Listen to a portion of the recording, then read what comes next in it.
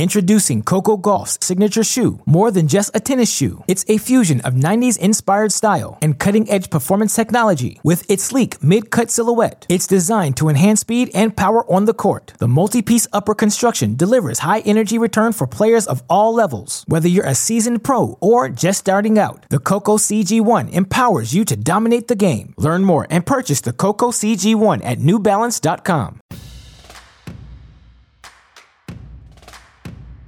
It's time for another episode of Tennis Channel Inside In. I'm your host, Mitch Michaels from the Santa Monica studios.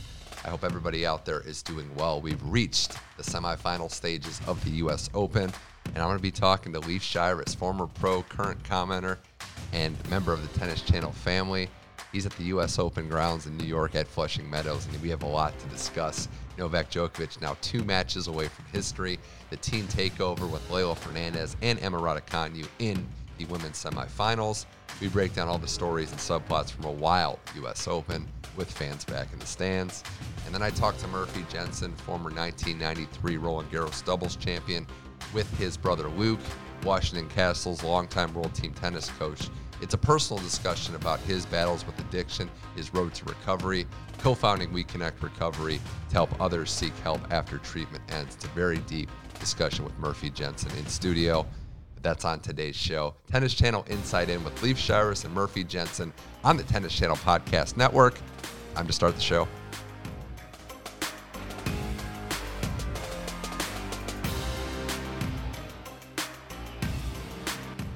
All right, now on Tennis Channel Inside In, talking U.S. Open as we reach the semifinal stage.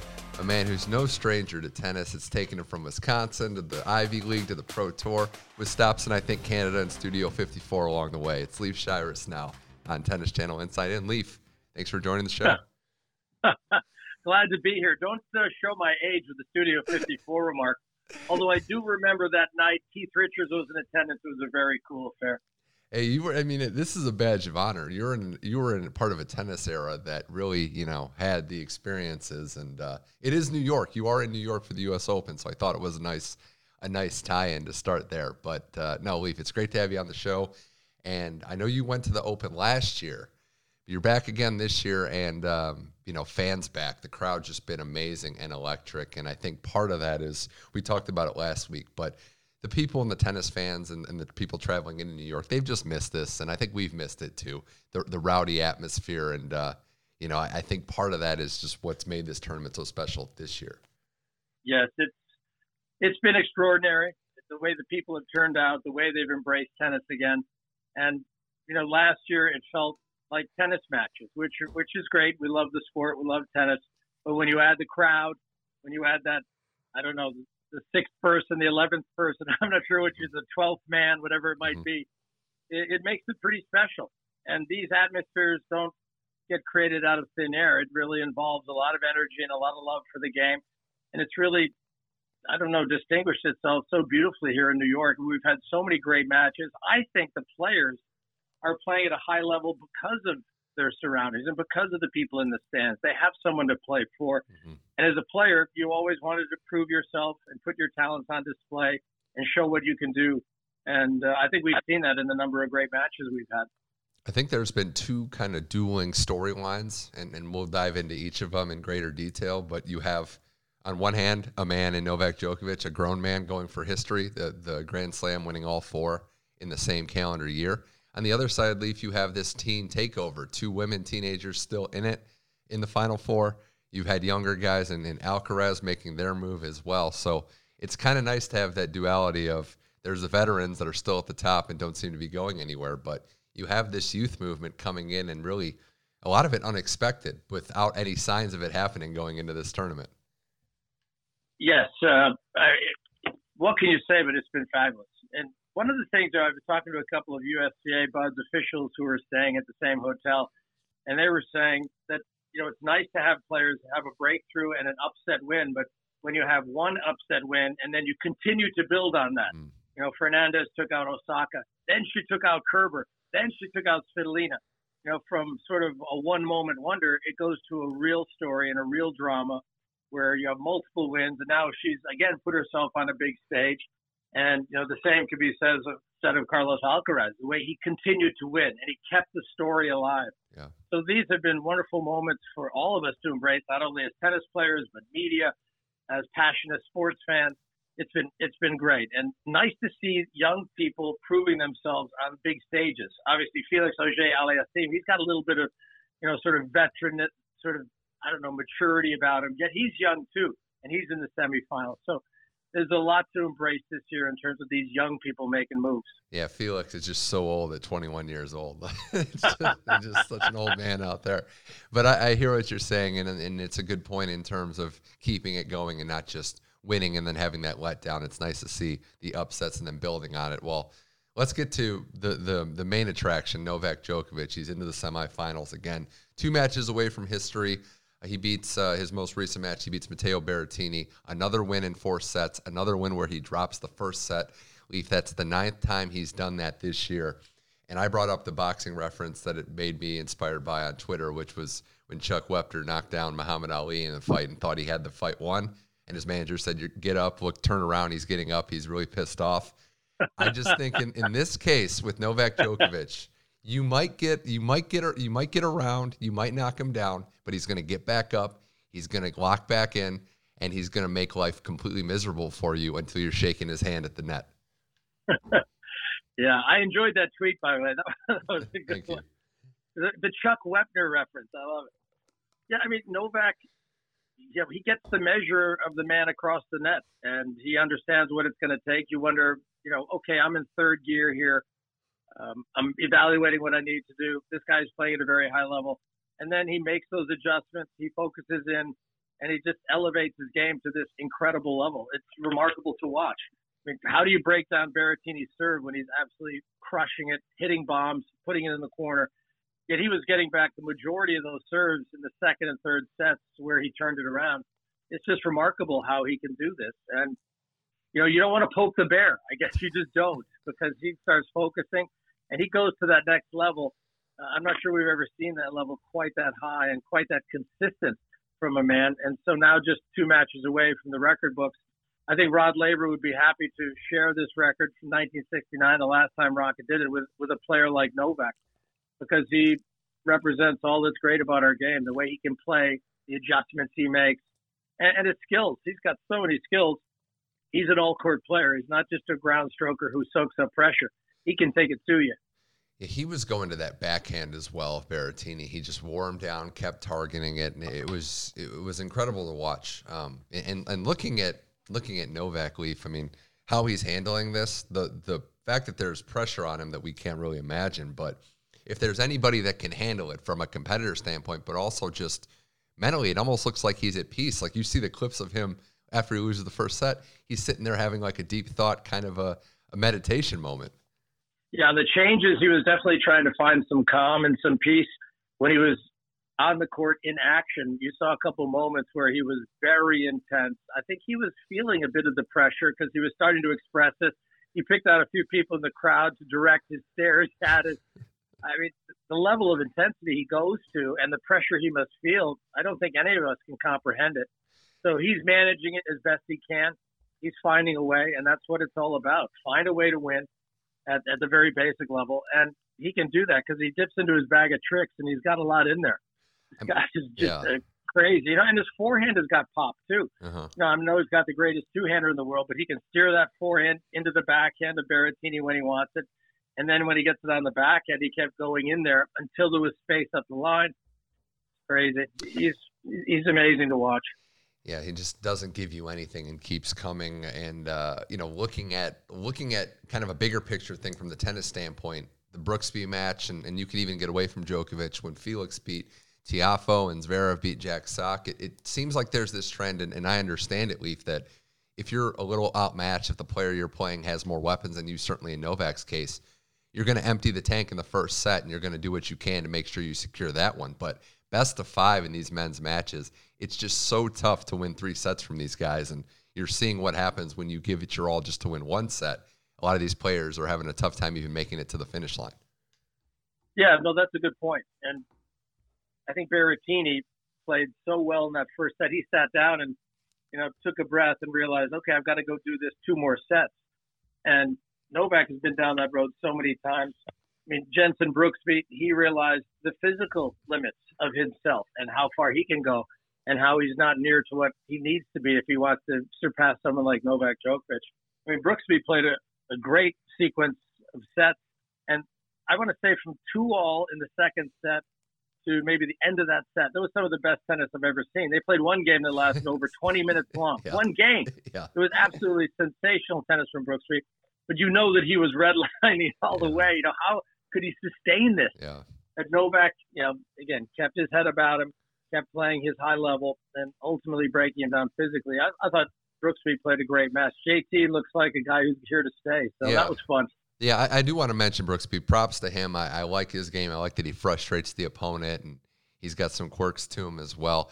But we do need to talk right about like improving the serve and how that needs to happen for him to take that next step. I think it is improvable. I'm dying to hear what your take is on it, but that has to get better. He has to get some free points if he's going to take that next step.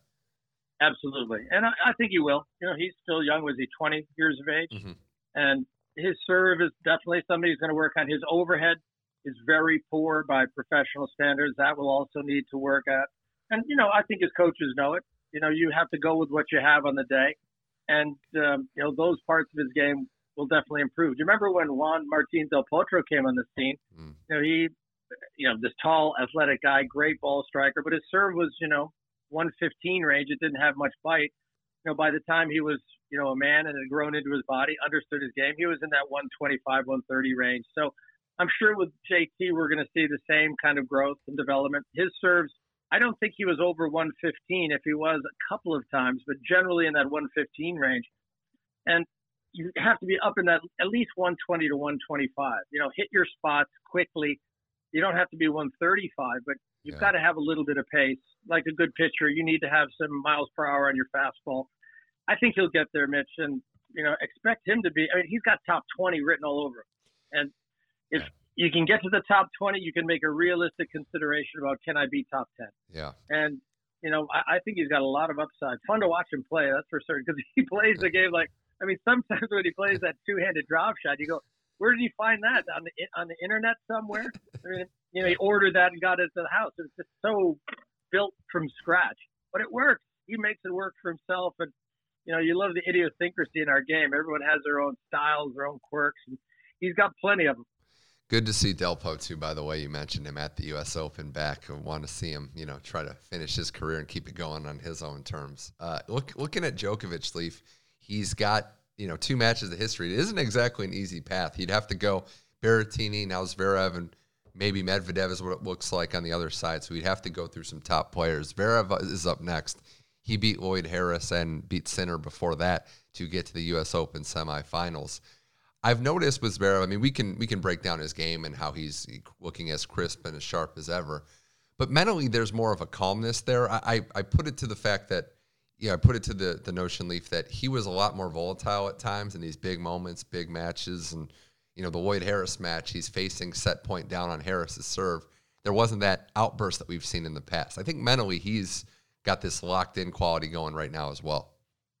He looks very professional, and having followed him since he was young on the tour, I mean, this is the best I've ever seen him look in terms of ball striking and his game, but also, you know, his mental awareness. He's got a bit of calmness. And when you've had consecutive match wins like he has, you feel good that you can solve a lot of problems out there. You don't have any doubts about your game. I think the doubts he had about his second serve, remember he had a bit of the yips. It seems like he's accelerating on that second serve now, that he's going for it a little more. And from his height and with his motion, I think it's a good thing to do because it's a serve that looks good. It's technically pretty strong. He just does the right things. I think it's going to happen for him. And he seems to be doing it. So I think he's got a great shot. Obviously, the win over Novak, the Olympics, 2 out of 3 sets. Can he do it 3 out of 5? That's going to be the test.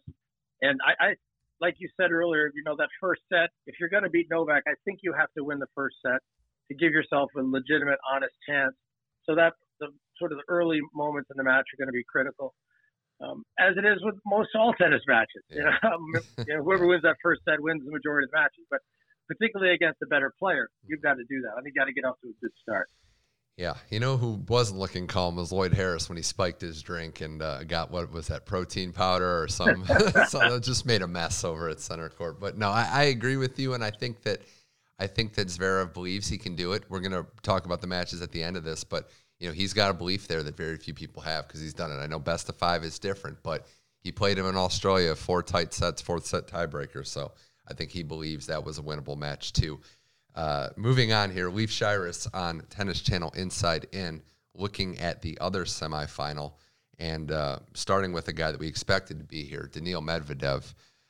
The draw has been favorable to him. We can agree on that, but he's back in that mode of Leif just mowing guys down because it's been calm. It's been quick in a lot of cases. There have been sets dropped, but it's been relatively drama-free from a guy who's made the final here before. I mean, I'm watching him play this fortnight. He's just looks so comfortable and so confident and so sure of himself. He's another player who's traveling with a sports psychologist. He's got that in his corner. He's got a good team around him, a very smart coach. And I just think they've put him in a really good place. He's built off of that. His coaching matters. We've talked about that a lot. And I think he's put himself just where he wants to be. Cool, confident. And he's lost 1 set. And matched it. I think it was up 2 sets to love when he lost that set. So he was never really been in any trouble per se. Obviously, he's out there competing hard. But, you have to feel like if there's going to be a guy who gets the breakthrough, I think it's going to be Medvedev ahead of, maybe a Zverev to win the next major, ahead of, some of the top elite guys who, Novak. But I don't know. If you're a betting man, you're not worried if you're going to put some money on Medvedev because he looks like one of the guys. He looks like a Grand Slam champion. Yeah. Would you say that his floor is a little higher? Like, I think his B game or even C game, like, you still feel pretty confident. Now, maybe he doesn't have the weapons that some of these other guys have, but in a best of 5 with his movement, with his all-court game, with his ability to frustrate the opponent, I think he is, like, I would agree with you, a surer bet than some of these other young guys like a Tsitsipas or a Zverev. Right. And the funny thing about him, when you watch him play, he's got that magical ability to make clean contact, put the ball into play, vary pace. But then when he gets the balls in his hand and he steps up to serve, he steps up to the line, I mean, he's got a bomb of a serve. So he can get through his service games. Plays fast. Easily, right. Yeah. And then if he has a big point, he can produce an ace. He can find that unreturnable. And so he takes a little pressure off his service game. You start to feel that on your serve. And he relaxes for his return games. He likes that deep position, gets a lot of balls back into play. So he's a very tough returner to go up against. So the most important phases of play, the serve and the return, they're involved in every point. He does those 2 things exceptionally well.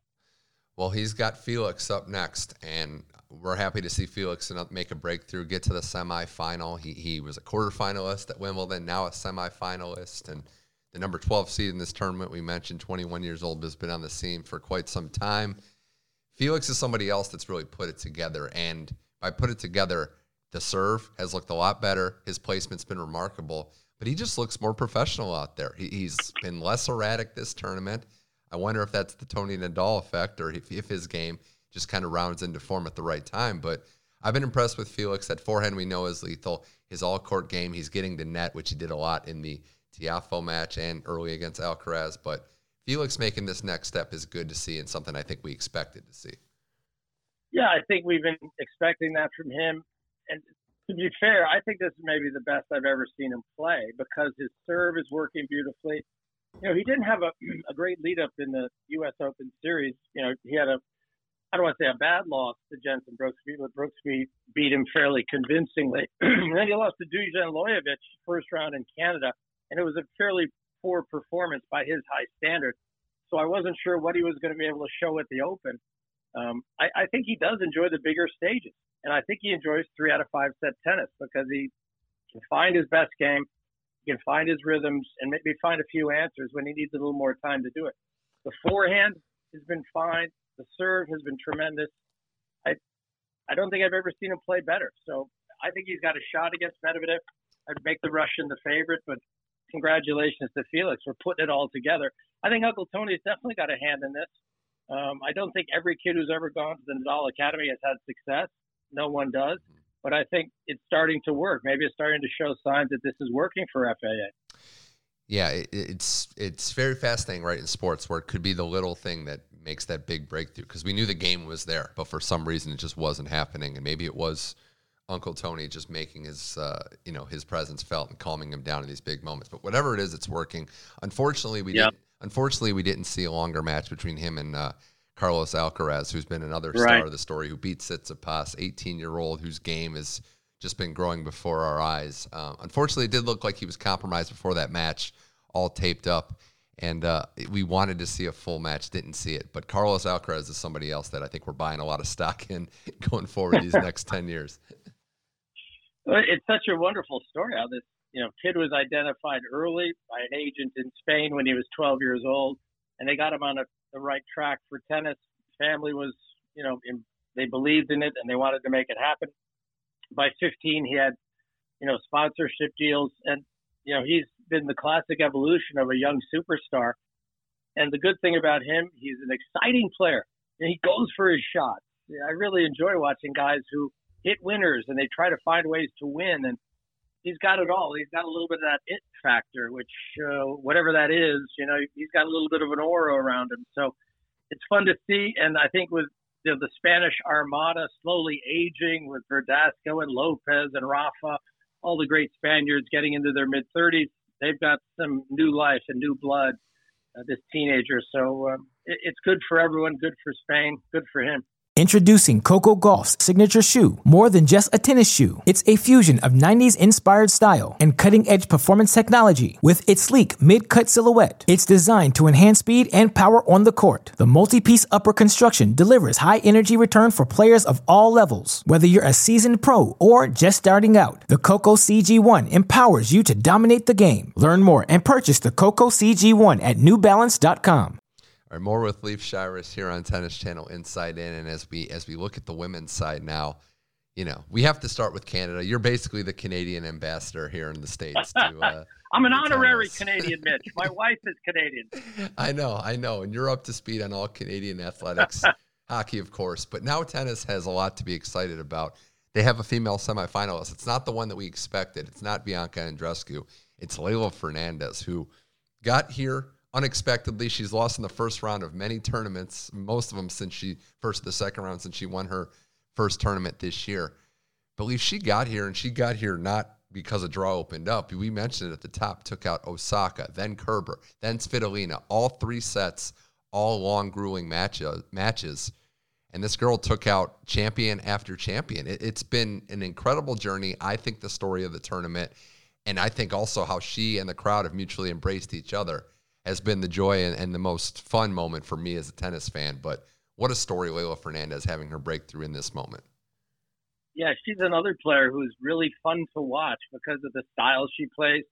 Likes to cut off the ball early, take it on the rise. I mean, she's got a lot of I don't know what you say, but she just has the gumption. She has that competitiveness. She has that fire, which is really fun to watch. She really expresses herself beautifully on the court with her intensity. And she's got game.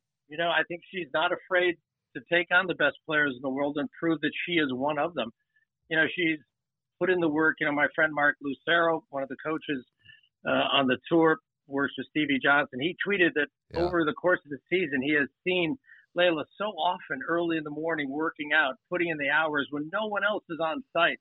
So all that time spent on court, all that commitment to her craft is starting to pay off. And again, the win she had earlier, getting into the winner's circle, winning a WTA title, that I think has given her the confidence that she can do it on the biggest stages and take down the biggest players. So it's been a really exciting ride. I'm not sure it's over yet either. She's got a shot against Sabalenka. They asked her after the win over Osaka, when did you believe? And she said, from the moment I got onto the court, which I just absolutely loved. And I think, she kind of knows what the fans want to hear too, which is another good quality to have. But it's been incredible. She moves very well. Her speed on the court's amazing. She just keeps fighting, and she generates a lot of power for her 5'7" frame. I agree. I think she's got a great chance to keep it going. Her opponent, Sabalenka, I do want to also mention, is somebody that, again, seems a lot older for 22. I believe she is. She's been around a while. We've been waiting for her to break through, Leaf. But she's harnessing it, and she's the odds maker's favorite to win this tournament. And I understand why. I think she's capable of some inconsistent, clunky performances, but when she's on, when her serve's rolling and she's just thumping the ball out there, she is the best player. Her A game, I think, is the best player left in this tournament. Saba, she's just so fun to watch too. I enjoy her tennis because it's a little bit unpredictable. Because she goes for so much, she plays a very big game. When she's on, I think she's unstoppable, untouchable. But the question is, can she sort of manage, the errors? Can she hit enough winners? Can she make enough good decisions? All those little things that count for winning big matches under the most pressure. So I think there's an expectation that she might be the favorite in this. I know with all the other young players, I want to say, are left in the women's side, I guess she's the favorite based on seeding.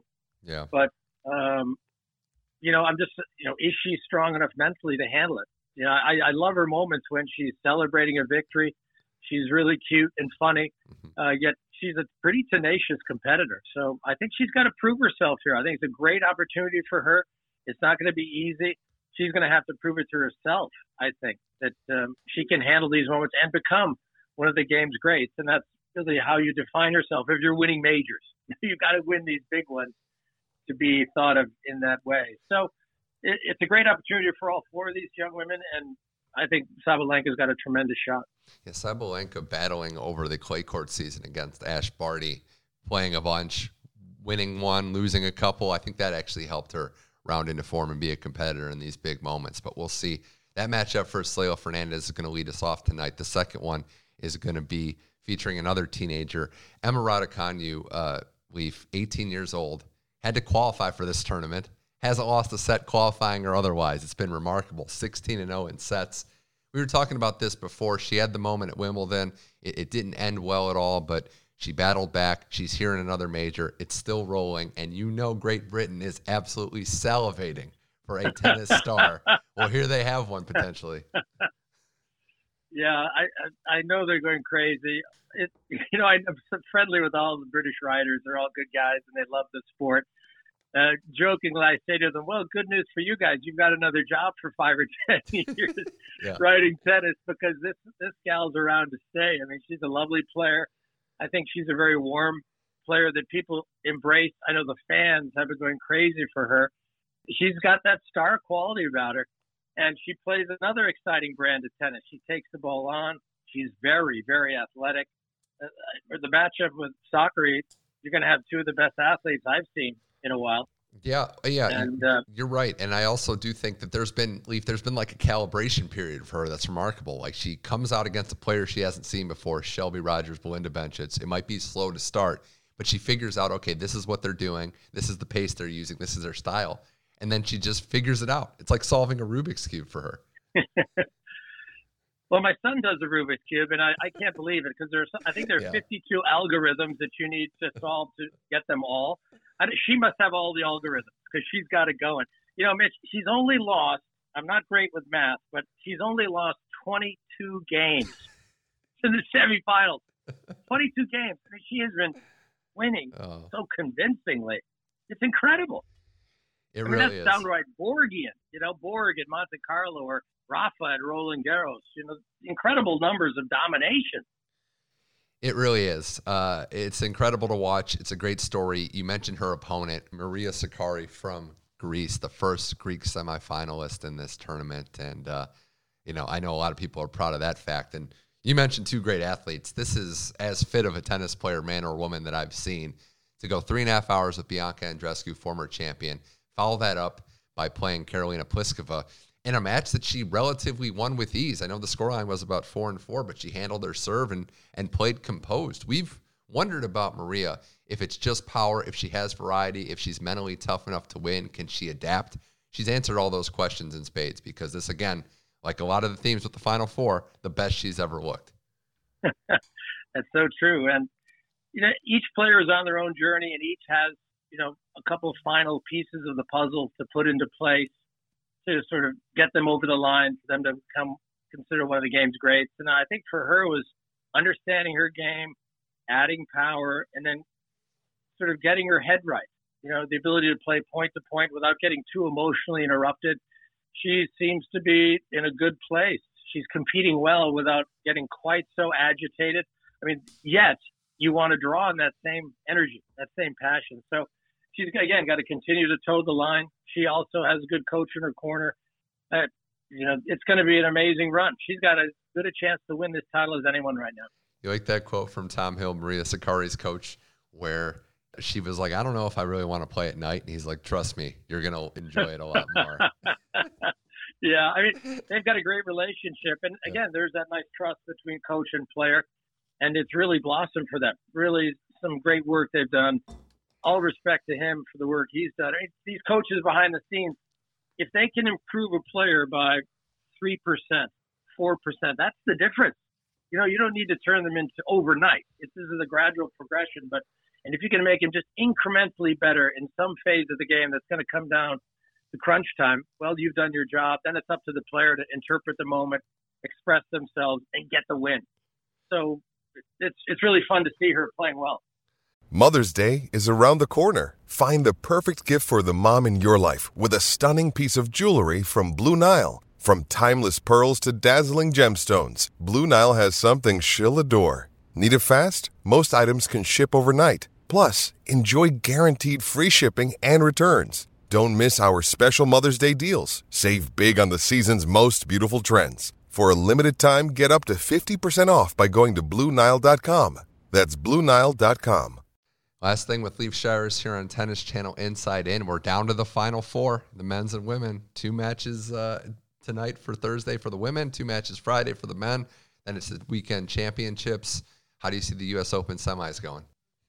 Well, I mean, someone's going to have an absolutely sensational performance to knock off Novak. Whether it's Medvedev, it's certainly possible. If it's Zverev, that's a possibility too. But I think Novak, obviously, the front runner.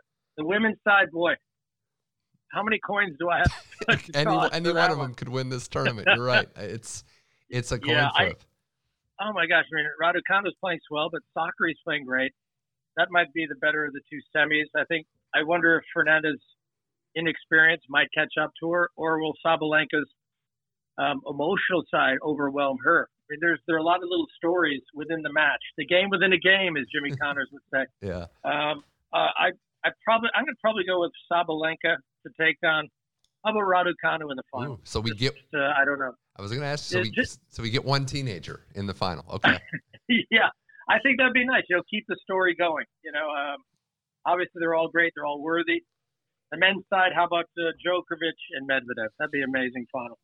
Yeah, I think the good thing is, I mean, we're looking at the women's draw, and any one of these final matchups has subplots and storylines. Nobody's won a major, and we could have 2 teenagers. We could have none. It could still be exciting. But I am very, very happy to see how this tournament shakes out. Leaf Shires, thank you for joining Tennis Channel Inside In. Hope to catch up with you soon. I know it's a banner day. You got all this great tennis. Canadians are doing well. The Maple Leaf season hasn't started, so it's just all good vibes. What about the Blackhawks season? I guess that has started. I mean, you're right. I have to support the Leafs because Maria, my wife, is from Toronto. But I'm a Milwaukee guy, so I'm keeping it in the Midwest with the Blackhawks. Okay, so it's the Packers now. So we'll get to the Packers football season, and we'll roll into hockey season. But Leaf Shires, thank you for joining Tennis Channel Inside In. Pleasure having you on the show. All right, thanks, Ben.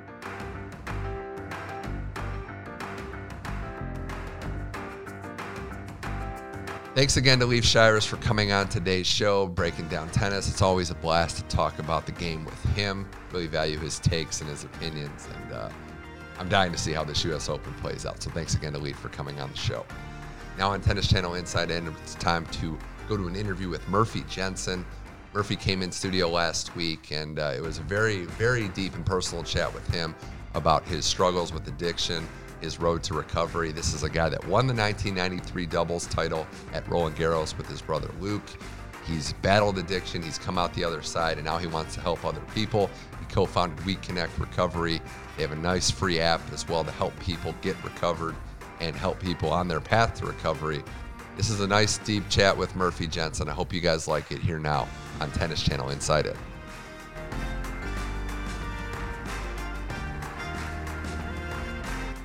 Now joining us on Tennis Channel Inside In, a real OG in the tennis world, 15-year former pro who's dedicated his life to the game, head coach of the 6-time World Team Tennis champion Washington Castles, broadcaster, now co-founder of We Connect, designed to help patients with addiction recovery after treatment.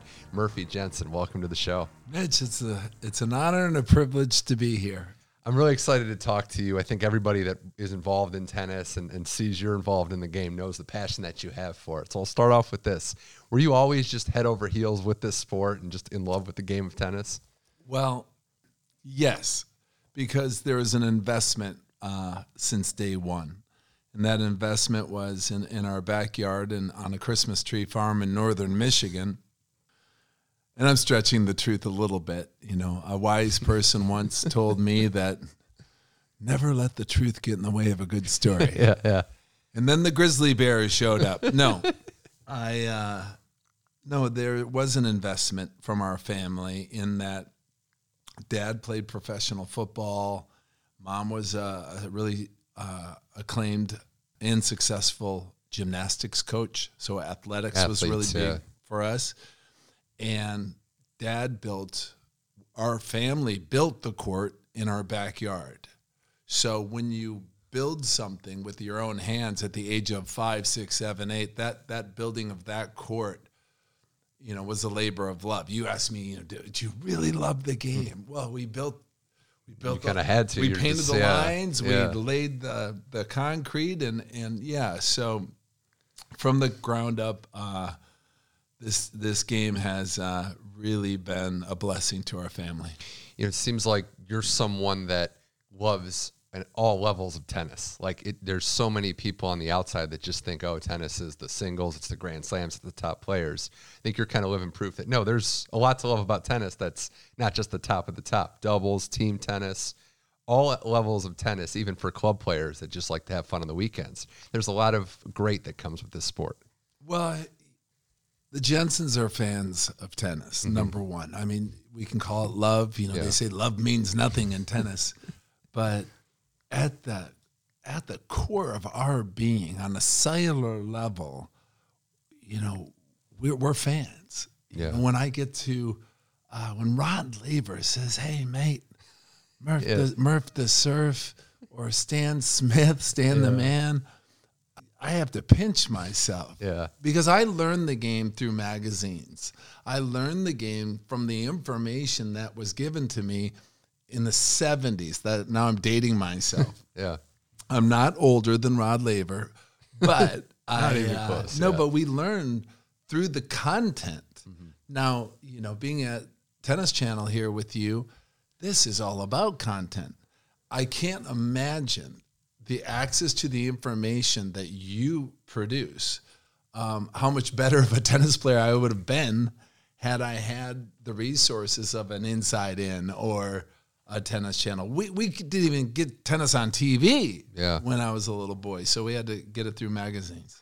I wanted to talk about a couple different things with you, but one being the foundation, the main reason you're here, We Connect. I think it's doing tremendous things, and you know, it started, I believe, with an idea in 2014. What made you want to put this into reality? You've been open about your past and your struggles. What made you say, you know what, I want to actually help others and not just do it for myself? Well, tennis has given me everything that's meaningful to me. Recovery has,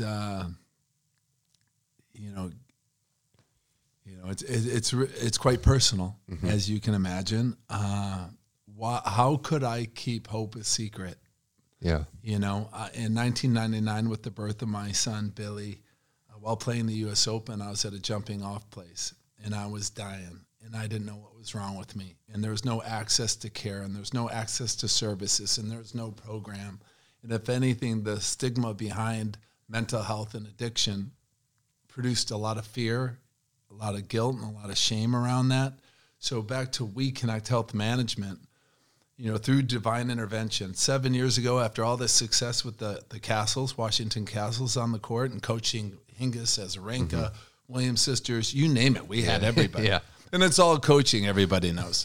Yeah. But I knew my window of opportunity to do something beyond the game, and to co-found a digital healthcare technology company is beyond my pay grade. I had no prior experience, and then finance and funding behind that. So our solution through just honestly, through service to others, I met my co-founder in Seattle. And my mother-in-law at the time asked me if I would be willing to take a family friend to a support group meeting. And luckily I said yes. And he said, a girl in my outpatient program was at Richard Branson's Island while you were there. You should meet her. She used to build out system engineering teams for companies like Microsoft. Yeah. And we got together, and she shares with me an idea on a whiteboard. Yeah. We didn't have whiteboards when I grew up. It was chalkboard. Yeah. And she shares with me wireframes. I have no tech background, but I do know what it's like to be lost and confused, to not know what's wrong with me, I know what it's like to experience loneliness and depression. I know what it's like to struggle with addiction. And she shared with me an idea on how we can prevent relapse and reoccurrence from and save lives, and help people just like me, and leverage technology in a way through healthy routines and habits that set me free to speak with you today. Yeah. And in so many words, I'm living on house money, and I'm not alone. And, the world of sport, the world in general, is struggling with mental health issues in this moment. Yeah. And, those things don't discriminate. Like, they affect people of all profile, of all status. Doesn't matter what your background, how much money you have. And I think you guys touched on a very important part that's often overlooked. What happens after outpatient, after you get treatment? There's still the rest of your life to live. And, I love the fact that in researching this, that you can just go on your phone on the app and get help. And that part, along with the fact that there are blogs, there's real life people that are giving testimony. I think it helps people to see that you're not alone, that you're not the only one, because in your mind you might think I'm the only one having this issue. Yeah, it's so important to destigmatize mental health. It's so important to destigmatize addiction. It no longer became a choice for me, but I think where you're getting at, our opportunity right now in the world of tennis and sport and society is to leverage all this amazing technology to produce this information you're talking about that gives me a safe avenue to reach out for help through these services. Like, every day, there's 70 million Americans dealing with mental health and substance use issues. Wow. Now, what you mentioned is that person, me, we always hear that term rock bottom. Right. You got to get to rock bottom. Rock bottom is dying. 93,000 Americans died of accidental overdose in 2020. That's 11 people an hour dying of accidental overdose. Now, that's an alarming statistic. You know where I'm focused? I'm focused for the recovery curious. We Connect Health Management. Yeah. We Connect Recovery. Check out the website, WeConnectRecovery.com, or download the free app announced today. Free. Access for all. The free app is available to anybody and everybody that's curious about changing their relationship. So let's catch them or give them some information, because the truth is, maybe, for sure, actually, if I had access to this information, I wouldn't have ended up in the emergency room. Yeah. I may not have ended up in the detox and the 4 different 28-day programs. Addiction had its hooks in me so bad that I was dying from the inside out. And my jumping off place is that I was dying, drinking, and using. Then I found myself dying, not drinking and using. This thing is beyond the substance. It's like, what's causing me this anxiety? What's causing me this feeling? While playing, we win the French Open. I'm sitting there in the locker room. On the outside, all my dreams have come true. I'm the best in the world at what I do in this moment, coming from that court that I grew up on. But I look at my hands and they're shaking. Wow.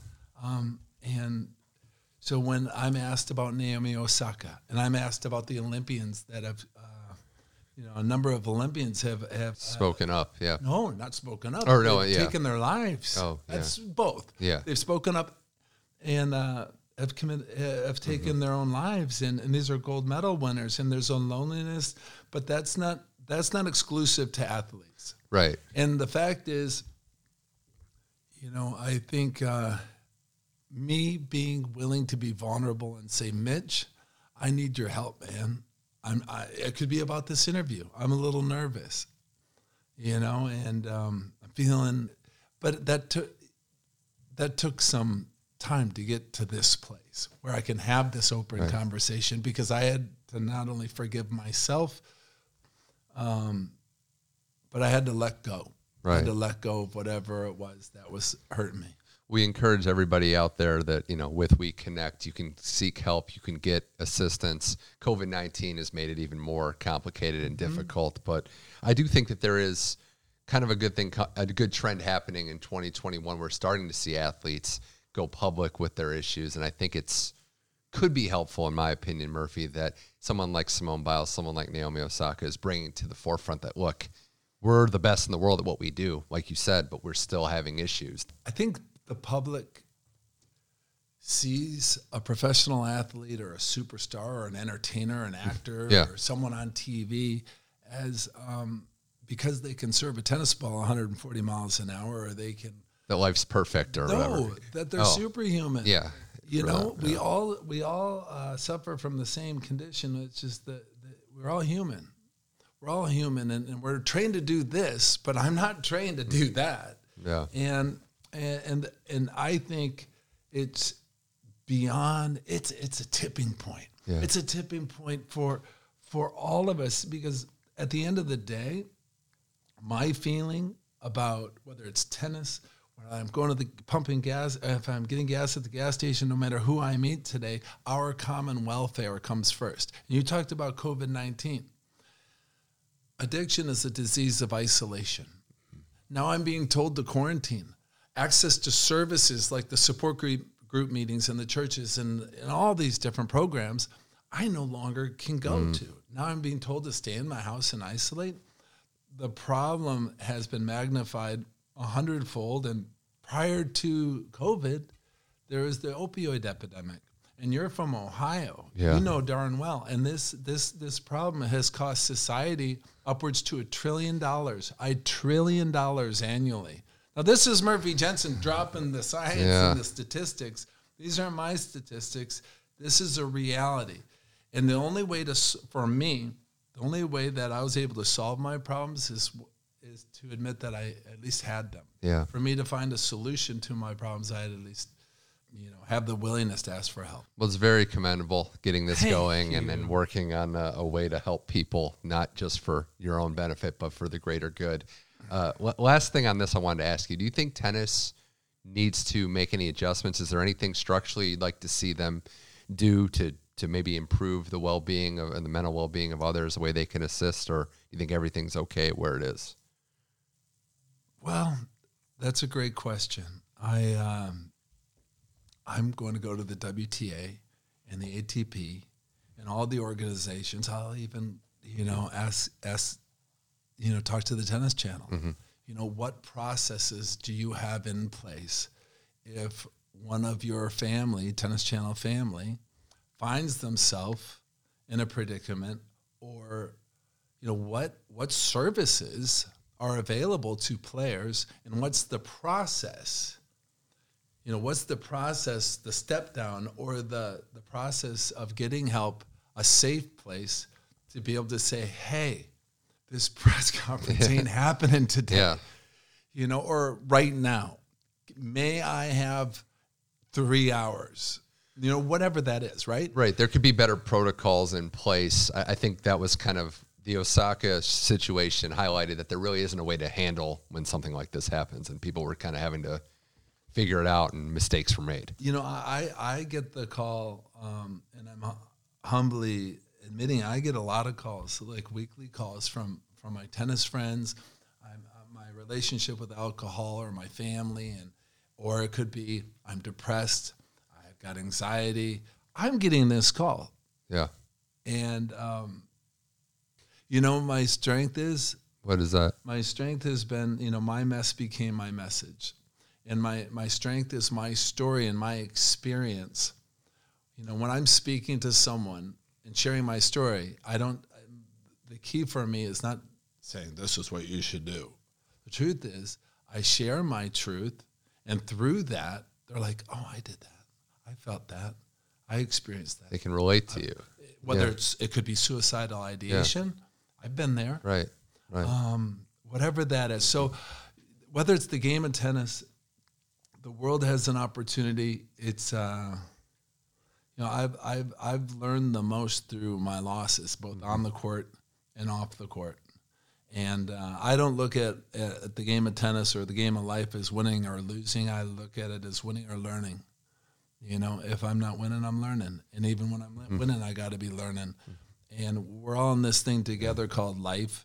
And at the end of the day, I don't want to be to miss a minute of this thing called life and bring the love to you, Mitch, to bring the love to the Tennis Channel, to bring the love that tennis gave to me. Like I said at the top, not only tennis, but my recovery, everything beautiful and magical and everything beautiful in my life is a direct result, has the stamp of, millions of people that have carried me when I couldn't carry myself, so. When you need mealtime inspiration, it's worth shopping Kroger, where you'll find over 30,000 mouth-watering choices that excite your inner foodie. And no matter what tasty choice you make, you'll enjoy our everyday low prices, plus extra ways to save, like digital coupons worth over $600 each week. You can also save up to $1 off per gallon at the pump with fuel points. More savings and more inspiring flavors make shopping Kroger worth it every time. Kroger, fresh for everyone. Fuel restrictions apply.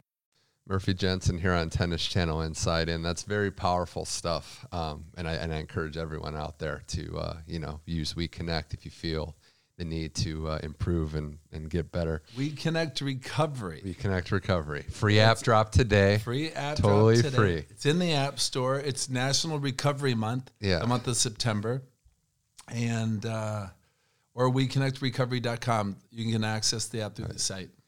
I wanted to switch gears to some lighter stuff here before I let you go. Some people might say you're the face of World Team Tennis. I mean, you've been involved for over 2 decades, and you helped kind of create a dynasty from scratch at the Washington Castles. I think it's great also that you just have that passion for teamwork, camaraderie, while also, I mean, it's pretty obvious you took the job seriously. Seeking out other coaches, trying to talk to people that could help you. Pete Carroll reading John Wooden books. And then, I think it was the quote by Tommy Lasorda, you wanted this to be family. You wanted everyone to love each other, and the proof is in the pudding. Mitch, you do your homework, Have to. I was raised by coaches. Yeah. I've got parents, but they're both really great coaches. And, whether it's parents with their children, it's all about joy on the court. And whether it was Serena Venus, Martina, Renee Stubbs, we had Sam Querrey, we had Leander Paes, we had so many good players. They knew how to play. Yeah. We were going to have more fun than any team in the history of any team. And that included, we all played this at the beginning. We got a little wood racket, or go to the wall, or get on the ball machine, or mom or dad, or you all know the game and can play the game, but it's they're coming off the road. They're coming from Wimbledon. They're on their way to the U.S. Open series and then the U.S. Open. Yeah. So what are they going to do with Murphy Jensen these 3 weeks? I'll tell you what we're going to do. We're going to have so much fun that you're going to tell your kids about it. And what does fun look like? Define fun. Fun. It means that we huddled up. I never mentioned the words win and lose. Yeah. It was never about winning 6 championships in 7 years. It was never about the 34-match winning streak, the longest winning streak in the history of professional sports in 2 undefeated seasons, never done in the history of World Team Tennis. It was all about fun. It was all about bringing that joy. That's the message I give to tennis parents or any tennis player. enjoy yourself. Yeah. Be in joy all day, every day. And it's not like I'm this motivational guy.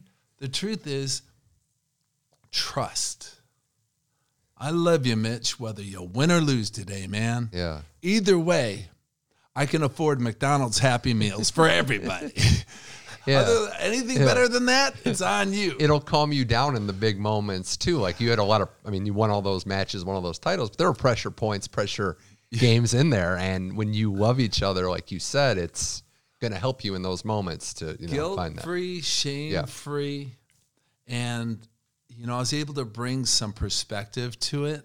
I would say that Leander would be so nervous, or Bobby Reynolds was wetting his pants, and I was making mistakes. Yeah. And I would, give me the pressure, man. Yeah. Good coach right there. You say the face of anything. This face is a face for podcasts. Inside Ins podcast. Yeah. You'll never see my headshot.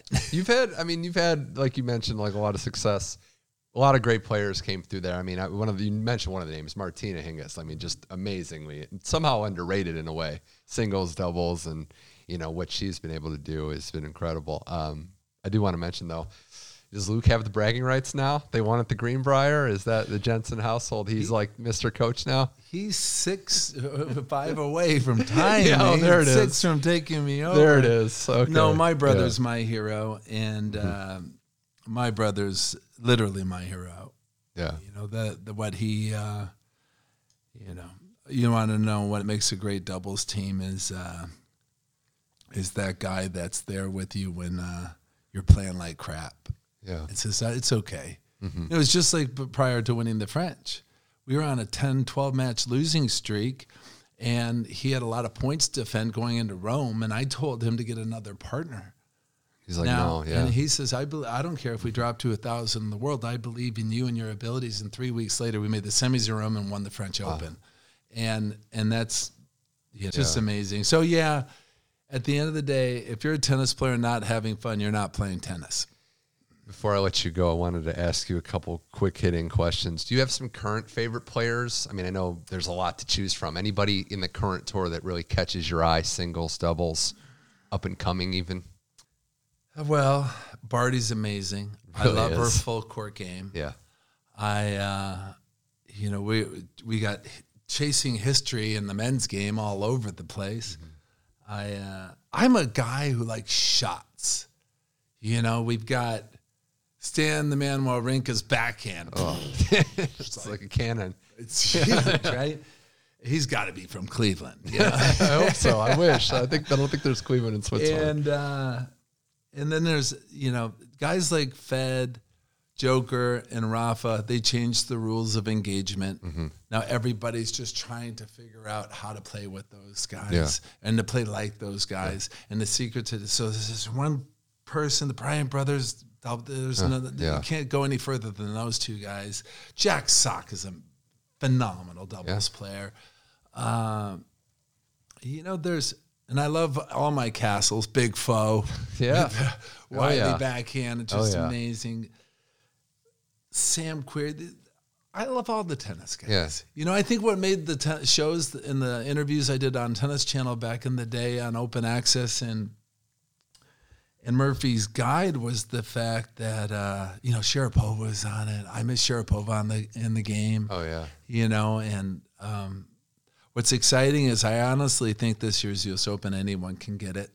It's exciting. I know you mentioned Ash Barty. That was a great, the way she plays is just so unique with her all-court game for this era that she is like a throwback and incredible. She reminds me of Hingis. Yeah. With a little bit better serve. Mm-hmm. Yeah. And the sky's the limit, and she's never played better.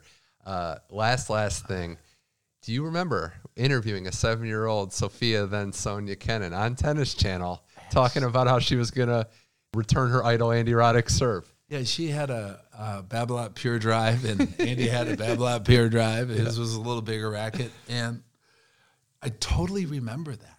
I'm wearing pink pants, and my, I've always worn colorful clothes on and off the court, and And I totally remember her because she looked like an Olsen. Yeah. You know what I mean? That's true. How do you not see this little girl? It looks like, one of the kids from the TV show. It's amazing that, it worked out as an understatement of the year, but that she went from being just a face in the crowd to a Grand Slam champion. Superstar. No, it's 10 seconds. Kennan's another one that I like the passion. A lot of people say Murphy's got the eye. I saw there was 1,000 kids like, that's waiting to return Andy Roddick's serve. That's the one. That was the one. Well, Murphy Jensen, thank you for taking the time to talk to me on Tennis Channel Inside In. Reminder, we connect recovery. Free app drops today. And thank you for, having the passion for this sport and sharing your story with so many people. Thanks, Mitch. I appreciate you, man.